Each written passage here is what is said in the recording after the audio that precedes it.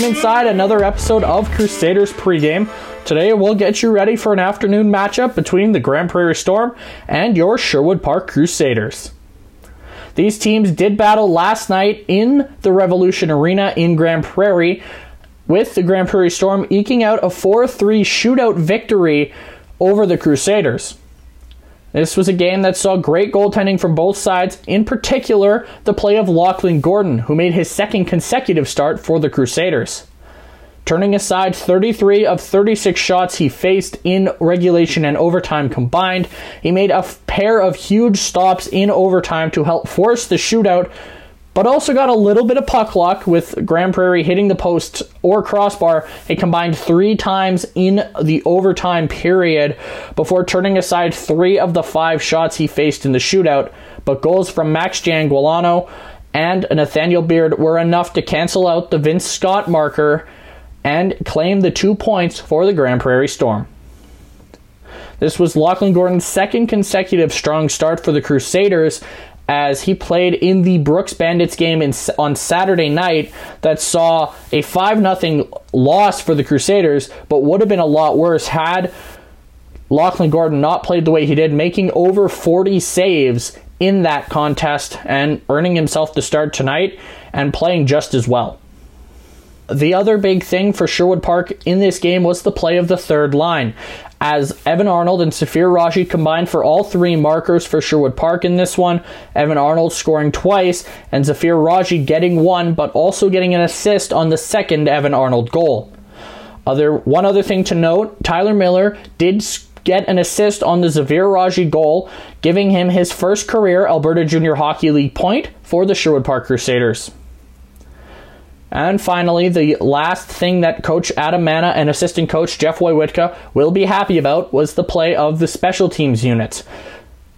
Sherwood Park goes 1 for 3 on the power play goal belonging to Evan Arnold, and limiting the Grande Prairie Storm to just 2 power play opportunities throughout the 65 minutes of hockey that was played, and managing to kill off both, which is a huge boost to a penalty kill that has been struggling as of late. Now shifting gears over to their opponents, the Grande Prairie Storm will be looking to continue their winning streak and push it to a 3rd consecutive win, as knocking off the Fort McMurray Oil Barons in their last game before Friday night, and then beating Sherwood Park last night in the shootout. And a large part of that belongs to Ethan Strang, who came back from being a healthy scratch in the game against Fort McMurray and scored 2 goals, the first 2 in fact, for the Grande Prairie Storm, as he helped lead this team into the overtime, getting robbed a pair of times in that overtime period, and then being unable to finish off what was a spectacular game for him with a goal in the shootout, as Lachlan Gordon did get the better of him. Coming up on Crusaders Pregame, I'll be joined by defenseman Matt Shatsky as we discuss how he felt last night's game went and what he hopes to bring to his game over the offseason. Joined now on Crusaders Pregame by defenseman Matt Shatsky. And so to start off, how would you assess your team's performance last night? Yeah, I thought we had a pretty good game last night. We obviously started a little bit slower than we wanted to. We came off a long bus ride and stuff like that. So I think it took a little bit to get into the game. But we were talking about with Adam just a little while ago, we thought our second and third period was a lot better. So that gives us something to build off for today's game. So what are you looking to take from last night's game into today's contest? Yeah, I think kind of like what I was saying, just the momentum we were building later on in the game in the second and third period, just getting more comfortable, like activating in the O zone and just kind of starting to dominate on that side of the game is something that we can definitely build off of from yesterday and try to put together in today's game. How big was the special teams performance yesterday, going 1 for 3 on the power play and perfectly on the penalty kill? Yeah, it was huge. I mean, it's something that can change a game for sure. It's, having discipline and being able to take advantage of those opportunities when you have it. So it's something that obviously, we try to take advantage of every time we have that opportunity, whether it's, on the power play or if, we have to kill for 2 minutes or however long it is. So, it's a huge part of the game. And if we're not focused up in those couple minutes, it can change a whole game. Okay. So switching gears a little bit, how does the road life this season compare to the road life last season?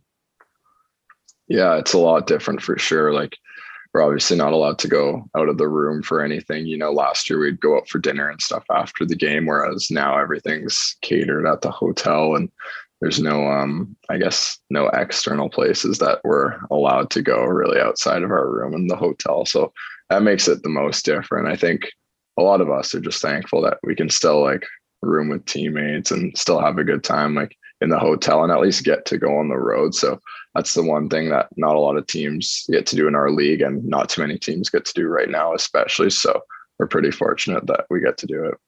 All right. So a bit of an abnormal puck drop today on a Saturday, a 4 p.m. start for you guys. How does the preparation change for when you have an early puck drop?